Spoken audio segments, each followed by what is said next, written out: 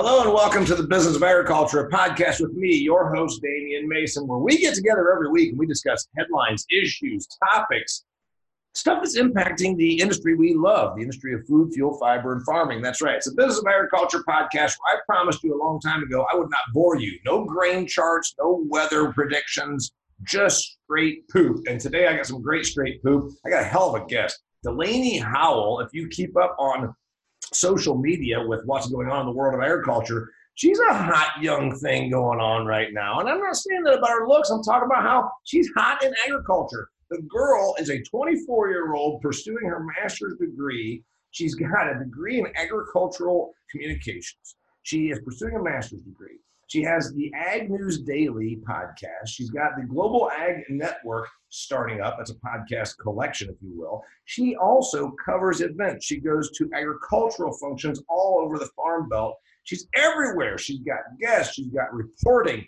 Anyway, Delaney Howell, welcome to the Business of Agriculture. Thank you. Thanks for having me. You also forgot I'm the host of Market to Market, which might be the highest exposure that people would recognize my name from. Market to Market, recorded every week in lovely downtown Des Moines. Actually, the lovely suburb of Johnston. The lovely suburb of Johnston, Iowa. Yes. Is where they record that. If I'm not mistaken, isn't that where that racetrack and casino is?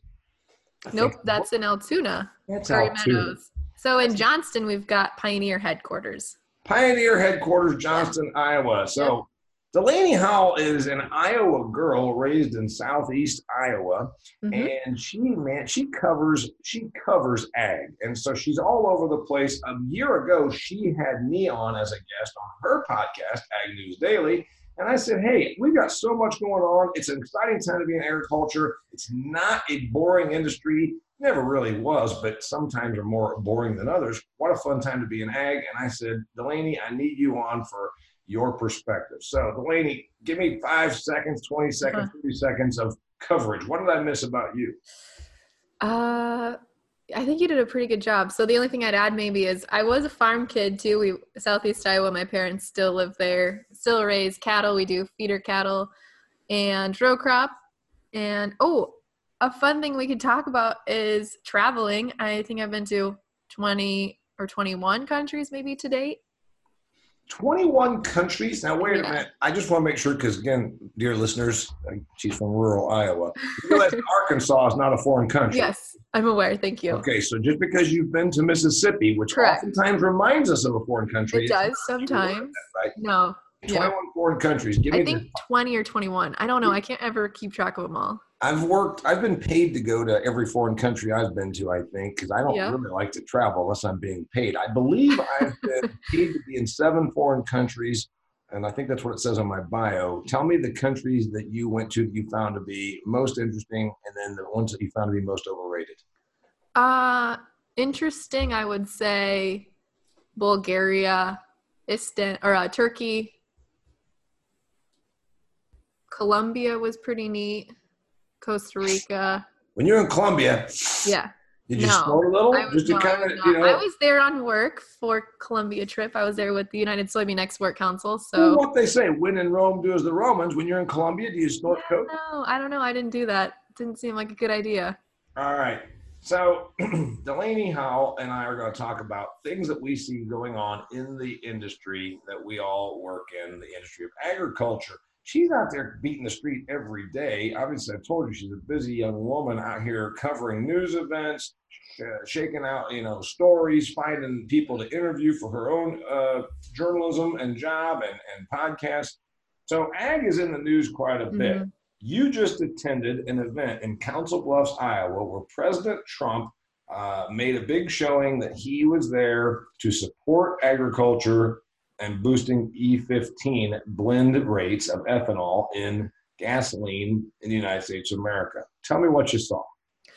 I was actually a little disappointed because there was all this hype around he was going to announce E15 year-round, which he did before he made his trip to Council Bluffs that day. But really, when he was there, I think there was, I have my notes sitting right here, actually. There was maybe 10 times when he referenced ag in his hour-and-a-half-long speech, and they were just short little bites. I think he understood that he had a farm audience. There was I don't know if it was planned this way on purpose, but there was a group of farmers with Make Farming Great Again hats sitting right behind him where he was speaking at the podium. So I think maybe that was planted, but I think he understood he had an ag audience, but really he focused a lot more on re-elections, getting Republicans the majority votes in this midterm re-election. So a little disappointing there, but he did acknowledge farmers. He acknowledged the struggle that farmers have been making. He made the promise to E15, which sounds like maybe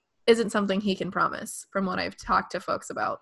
Yeah, well, here's the thing. It's really complicated, and I've done a little bit of research, just a little bit of research, and I can also give you some thoughts on that. So if you're out here listening to the Business of Agriculture podcast and you're saying to yourself, all right, Damian, I'm out here in California. We don't even grow corn. Or I'm down here in cotton country in Lubbock, Texas. We don't care about ethanol. You do care about ethanol because of this. The United States of America is still the biggest single country corn producer. Now, we used to grow 2/3 of the world's corn. We're growing closer to 1/3 of the world's corn right now. The rest of the world caught up. They learned how to grow corn in Uzbekistan. They learned how to produce corn in South America. So we still need a viable corn production in this country because it's obviously what we do really well in places like Iowa or Delaney is, Indiana, where I'm from. But there's another part of this. It was fashioned about 10 or 15 years ago when the ethanol boom took off, and meaning around places where we live, they started building these ethanol plants. The idea was we're going to increase the blend and we're going to be self-sufficient. And this was obviously, early 2000s, the whole war with Iraq, the whole issues in the Middle East. Yeah. So there's a push for ethanol and it's for consumption. And you might remember, dear listeners, it was just about 9, 7, 8, 6 years ago that there were protesters saying, no food for fuel, food prices are going up. Food prices really weren't going up. They were going up just a marginal amount, but commodity prices were flying through the roof. There's a big time, boom time here in the Farm Belt. And it really was somewhat to do with ethanol, but not really. It was also due to worldwide demand, the growing middle class. We had all sorts of new consumption. Ethanol was a part of that through the Renewable Fuel Standard. The Renewable Fuel Standard is actually enforced by the EPA. And this is what Delaney's getting ready to tell you about.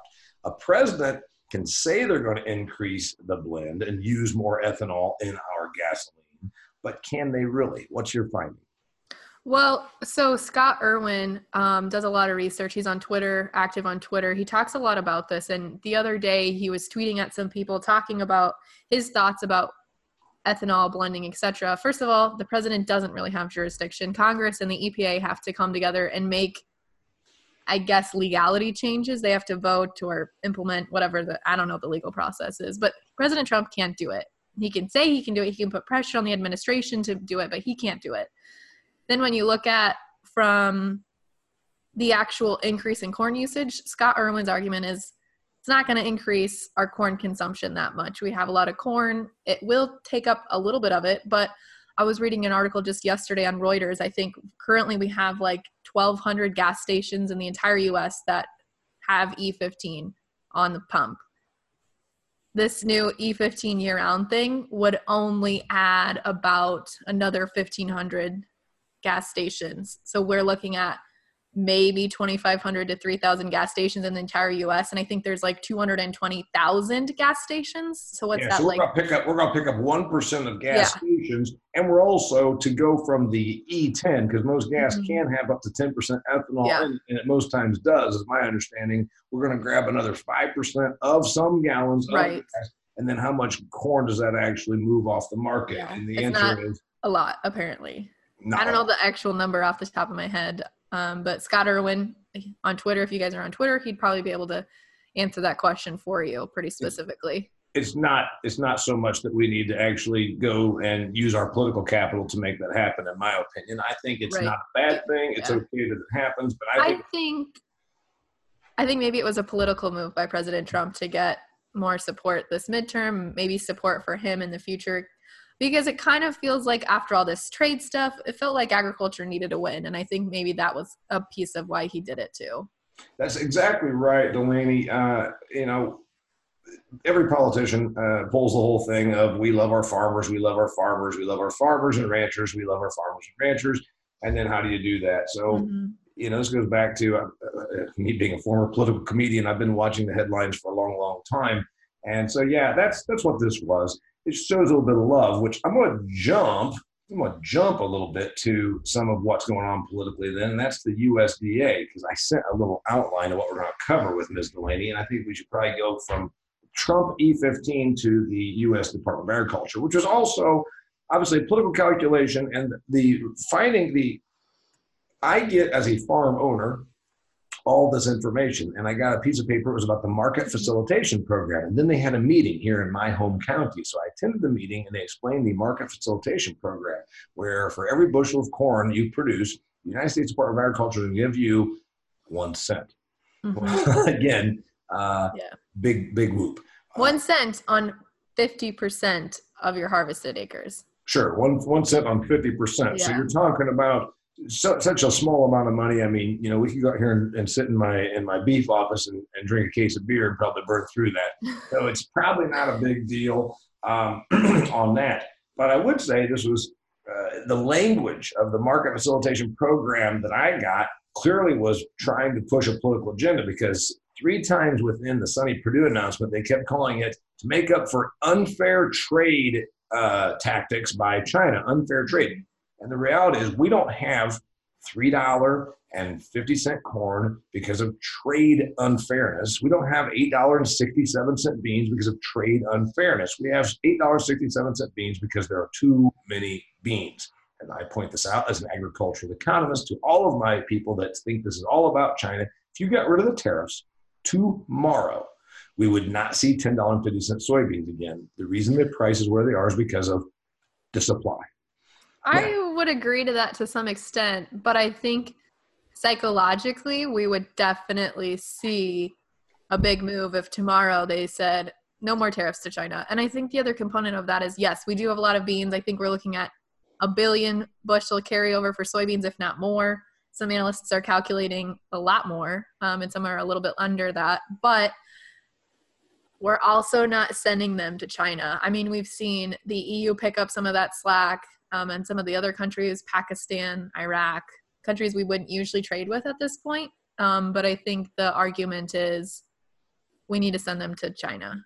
But there's a lot of factors besides that. That's the argument, Delaney. But arguing that we need to send stuff to China isn't going to move the market by $2. And you even said it yourself, psychologically, yes. And that's the problem. There is a psychological component to all marketplaces. And the psychological component here is, oh, my God, I'm not.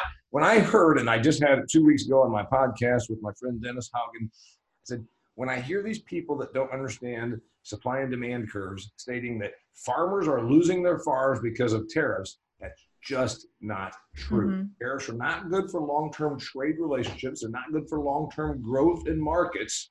However, they are a protective tool put in for a reason, and they also are not the reason for the low-priced soybeans. Supply is the reason for low-priced soybeans.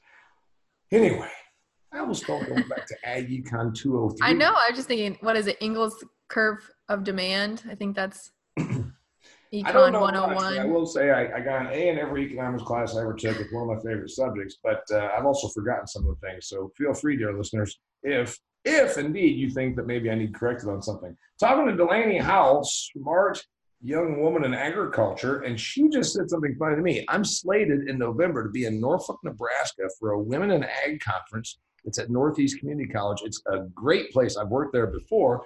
And of course, you know what Delaney said, being the politically correct 24-year-old millennial that she is. She's a millennial. So she says, why is an ag conference with women having you on stage? You're not a woman, which sounds kind of discriminatory to me. Would you say? Against you or against me? Discriminatory against me. I'm out here trying to make a living, and of course, you're using gender politics against me, Delaney. No, I'm just kidding. You guys, there's a couple of guys that I know that do a lot of women in ag events, and I just was giving you crap about it. I can't say I do a lot of them, but I probably pick up one a year. I did one, the neatest one I ever did for, I think it was Greenstone Farm Credit or Badgerland Farm Credit. Mm-hmm. They had me in Green Bay, Wisconsin on Valentine's Day morning. Oh, that'd be chilly. Be a cold day. Of course it was chilly. 360 women. And you on Valentine's Day. Valentine's Day and me on stage. What's that? Did you get them flowers? I made him laugh for 60 minutes and gave him some positive thoughts about the business of agriculture. So that was the love that I showed. The company brought them in and said, these are our customers, or maybe wives of customers, depending on how involved they are in the operation. And we want to show that we love them. So yeah, there was me and two other guys in the room, and they worked for the farm credit system. So anyway, we already talked about soybeans, and now let's go to this. Since you are in Iowa, which I believe is the #1 soybean producing state, it's the #1 a lot of things state. Yep, it is. And also the #1 pork producing state. It is. Give me some perspective. What's happening in Iowa that I'm not seeing here, that my listeners in Arizona are not seeing, that my listeners in Montana don't understand? What's happening? Soybeans, pork, give it to me. Soybeans, pork. Let's see. I think a lot of growers right now, from a row crop perspective, are thinking, what am I going to plant for 2019? Corn is looking a lot more attractive price-wise, so I think we're going to see some acres that would usually be soybean acres switch to corn acres. But when you can consider a cash flow perspective, I think soybeans make more sense. If you can get your input costs down, soybeans are probably the one you're going to make more money on. But like I said, I think we see a lot more corn acres next year. Pork-wise, we're seeing a lot of pork expansion across the industry. I think the fourth quarter here is supposed to be pretty big as far as slaughter capacity and processing goes. Beef and pork both. This fourth quarter, we're seeing like a wall of protein hit the markets. By the way, if you're a Canadian listening to this, you just heard Delaney say processing. That's the word that you guys call processing. Yes. Or harvesting, I guess, is like the politically correct way to say it, right? We can't say kill them. So, we can still say it on this podcast. We talk about killing pigs. We run them in, we kill them, and then we cut them into pieces, and then we eat them. It's all good. So bacon. On pork, lots of talk about the African swine fever. Yes. It has moved the markets just a little. Is it going to move the markets more? I say yes. I say yes, too, because just either yesterday or Monday, we had reports from a Chinese media outlet that it's hit the first major pork farm in China. So far, it's been all smaller scale, like rural type of operations. I kind of imagine, like a really boondocks Arkansas farm in China, but now it's hit a big 20,000 pork farm. So that's kind of the first major commercial operation it's hit. And I think that is going to continue. You realize that now you just said Boondocks, Arkansas, and I made the crack early in the podcast that Arkansas was not a foreign country. Here's the thing. I actually have worked in Arkansas a number of times. I have good fans down there, and I've got one guy that loves to fight with me on Twitter who calls himself the Arkmo Farm King, I think is his name. So he's probably, as soon as he listens to this, going to type on Twitter that I'm an SOB. How dare I pick on Arkansas? Actually, I have good fans down there. Well, to be quite fair, I went to school in Missouri, so people also pick on Missouri quite a lot, so I think I'm kind of used to it. You got to have thick skin. and I'm from Indiana, which means I either picked on or around the country when I'm doing ag events, they always come and say, so what part of Illinois are you from? When they think of I states and they think of agriculture, it's always Illinois or Iowa. They kind of forget. Or we kind of get like people from Iowa sometimes are like, oh, what part of Ohio are you from? I'm like, those are not the same. They're not even like touching states. No, but they both have 4 letters and they have schools in the Big Ten. Right. Yeah. So here's what I'm hearing is that, same thing that I saw. And China is probably, because they are obviously bastards. They manipulate their currency.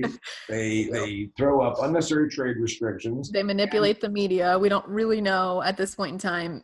Is the reports they're saying there correct? Could be a 500,000. It could be a 500,000 homes. We have no idea.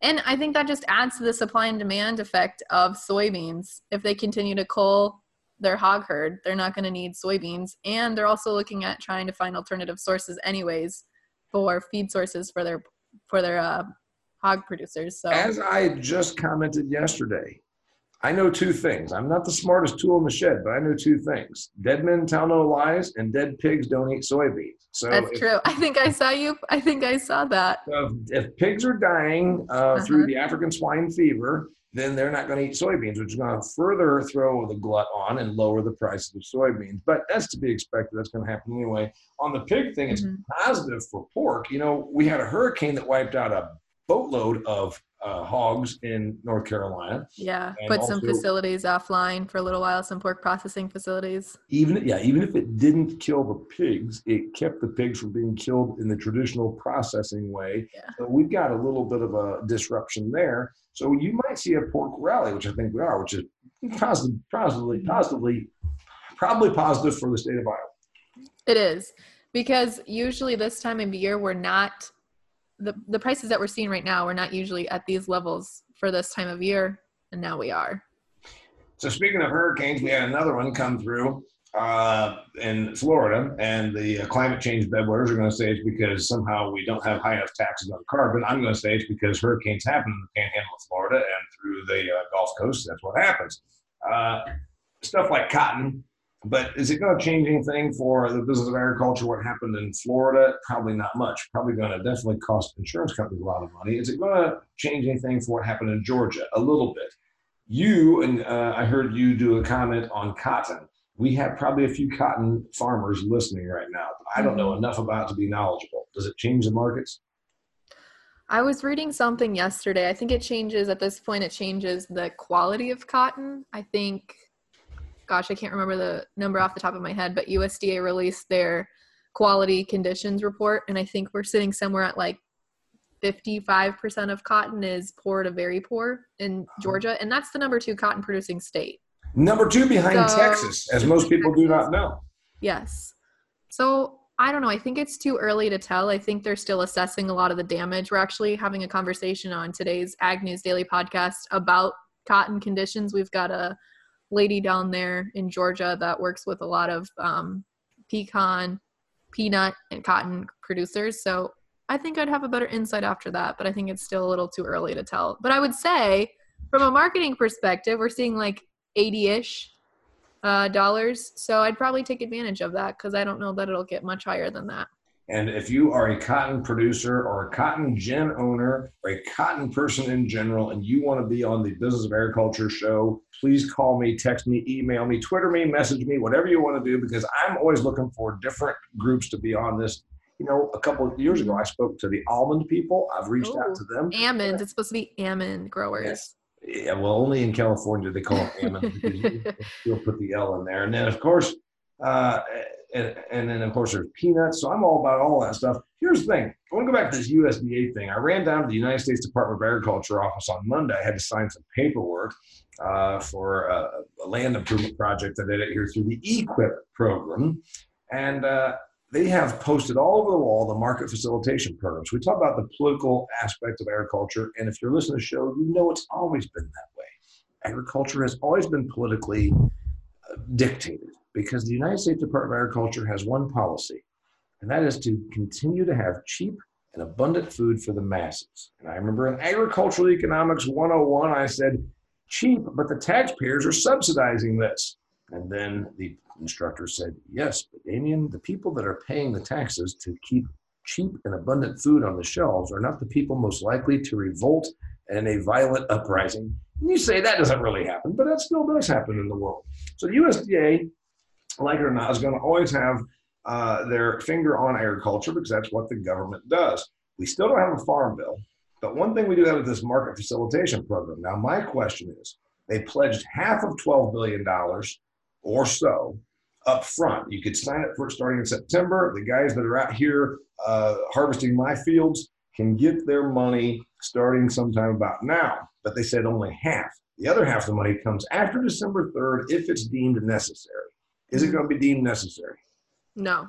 I think Secretary Perdue has already mentioned in multiple rounds of comments, if we do another round of payments, it's going to be a lot less, but it's unlikely that we're going to get any. So the pledge was for half. So meaning instead of 1 cent for every bushel of corn, it's 1 cent for half your bushel of corn. Instead of $1.65 for every bushel of soybeans, it's going to be $1.65 for half of all your bushels of soybeans. Yep. $8 on a pig or $8 on 100 weight of milk or whatever it was is going to be if. Yes. Okay. So you think it's not going to happen, because that's only December 3rd or 4th when that whole decision is supposed to be made. Am I right? Yes, you're right. I don't think it's going to be as much as this first round at all if we have it.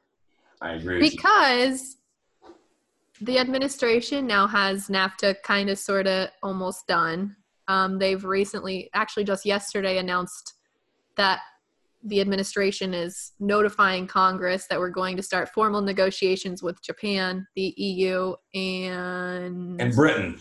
The UK? Because Britain falls out. Britain falls out of the EU through Brexit, and of course, the Wall Street Journal this morning is already doom and gloom, because the Wall Street Journal, as much as I love it, is very pro international trade, international policies, international globalization, and the people of Britain are not for that. That's why they voted for Brexit.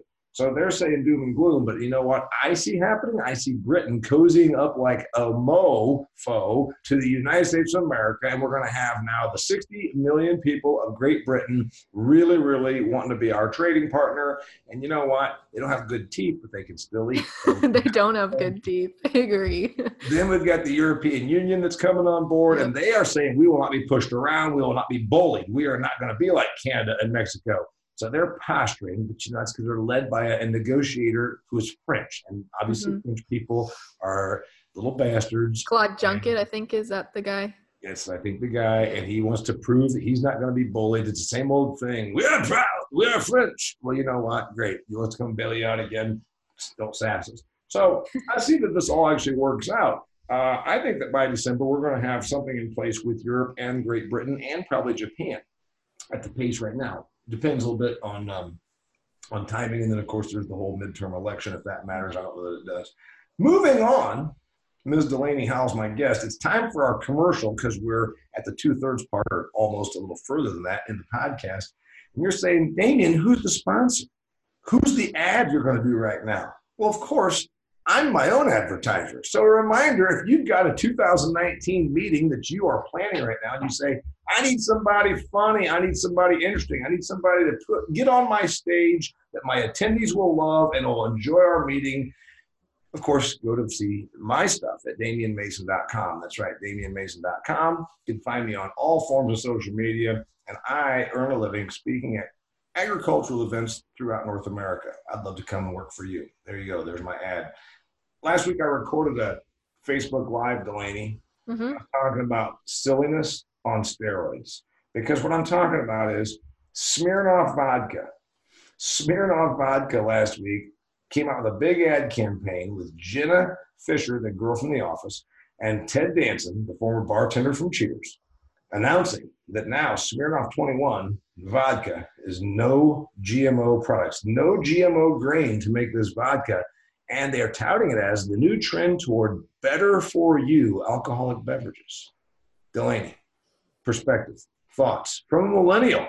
Is it going to move your generation? So dumb. It makes me so mad, because these people, marketing agencies or whoever, have done such a better job promoting GMOs or non-GMOs, but it's like, hello, your crops are GMO regardless of if we taint with them or not. Like, the crops we're growing are not the same crops that have been grown 100 years ago. Like, things naturally evolve and change genetically by themselves, or just speeding up the process. I hate that. I hate it when people are like, is this gluten-free or non-GMO? Or like yesterday I was at the grocery store and I saw some lady like picking up organic stuff, and it was like, oh, I bit my tongue so hard, because I just want to like have a dialogue with them and be like, why are you picking this? You're paying a premium for this organic crap that's the same as the other crap on the shelf.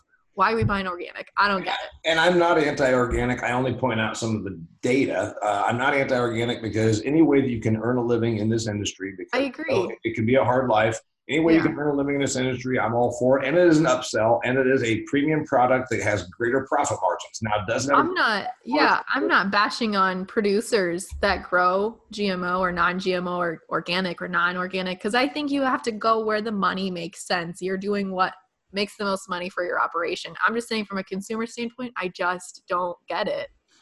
So here's the thing. I was sitting at a bar in a grocery store, because in Phoenix, where I spend half my year, in Phoenix. That's where I want to go grocery store shopping. Well, come down there with me, and you know what? I'll take you. There's a Fry's, which is a part of Kroger, has a very high-end store not too far from my house. That's where I like to go, because it's a huge store. I like to see what the funny money is buying, because it's in the Paradise Valley region, which is a higher-end zip code. So there's a lot of fun stuff that you don't get in Huntington, Indiana, because we're more of a factory and farm town. So while I'm there, I'm always doing my research. And I was sitting at the bar, because when I get done with my shopping and my research, then I go and sit at the bar. They usually have 9 different beers on tap that you can sample, and they have 16 wines. So my wife gets a wine. two ladies that are higher end consumers are sitting to my left, and they said something about buying groceries. And the one said, well, as long as we're not getting those GMO such. I thought, lady, I'm not even going to bother with this. You're sitting at a bar, having a wine in a grocery store, and you're convinced that GMOs are going to kill you. One thing I would point out is, whether you drink GMO grain vodka or non-GMO grain vodka, I think it's vodka. You're still drinking vodka. And I tell all this is a great example. They have Hollywood celebrities to promote non-GMO vodka. As I tell all my audiences, the thing that bothers me about this, the Hollywood crowd is anti-GMO. They wouldn't know a GMO from a UFO, but by God, they're anti-GMO. And you want to tell them, in Hollywood, GMOs are not your health risk. Heroin is your health risk. Overdosing on drugs, yeah, that's your problem. All right. I'm not even going to get to my last two topics because I think we don't want to bore our listeners. Plus, I've got a wonderful guest, Delaney Howell of Ag News Daily and Global Ag Network, which we may end up putting this podcast and lumping on the Global Ag Network. I will keep you posted, dear listeners. I always enjoy you coming and listening. I always enjoy the guests that I have where we talk about issues impacting the business of agriculture. I always close out with some bold predictions and final thoughts. Delaney Howell, 24-year-old, atypical millennial. She's an atypical millennial. Like, she doesn't nap as often as most millennials. She's not as touchy-feely as most millennials. She's more rugged because she's got the farm kid roots. Give me some bold predictions for agriculture. Some bold predictions for bold agriculture. Prediction. What happens in the next 2 months that most people don't see coming? What happens in the next 6 months that most people don't see coming? I don't know. That's a tough one. See, I'm putting you on the spot. Dang, a bold prediction for agriculture. Yeah, I don't know. Hey, I focus on commodity markets, so I'm hoping that there's some nice, bold stuff that happens there. Give me this, my friend Delaney Howell. One thing you see, one recommendation you would make, one piece of advice, one lesson you have learned, something that anybody in the business of agriculture can learn from and benefit from your perspective. I think this is going to sound really cliche, but like, I absolutely believe in educating yourself, whether it's educating yourself about the commodity markets or resources available to farmers. I think a lot of farmers get stuck in a rut of like, oh, this is what I've always done, so I'm going to continue to do it. And they don't reach out for help, or they're too shy, or they just think like they're all in this box of this is what I'm going to do. This is it. Yeah. I don't want to get outside of that. So not just farmers, actually everyone in this industry, we tend to, one of the things that I do when I'm as a speaker on the circuit for the ag meetings, my wife said to me, she says, I understand you don't mow the yard. I mow the yard. My wife mows the yard. She says, but for your business, I'd rather you spend that 2 hours reading, because you become then the conduit of information that your audiences don't see. Mm-hmm. Because a lot of times, Delaney, I feel like my role is to take something that they don't see that's not on their horizon and say, hey, this is something you need to know about. And I had a guest on not too long ago, maybe 3-4 months ago, that he's a big reader. And it's the same thing. He told my listeners, read a business book, not the plat book. And I think you're right. So that was a nice recommendation to give. You got all winter. If you're in agriculture, it's a little slower at different times. Maybe you got a slow March, whatever it is. Use that time to, because you can always, I don't know a great deal about commodity trading, but I try to learn a little bit about that each day because I don't actually trade any commodities. So I agree with you. Any other final thoughts, Delaney Howell? Listen to my podcast. If you like podcasting, obviously you're listening to Damien's. Damien's. So we have a good one too that focuses on kind of the business of agriculture and more newsy or timely stuff.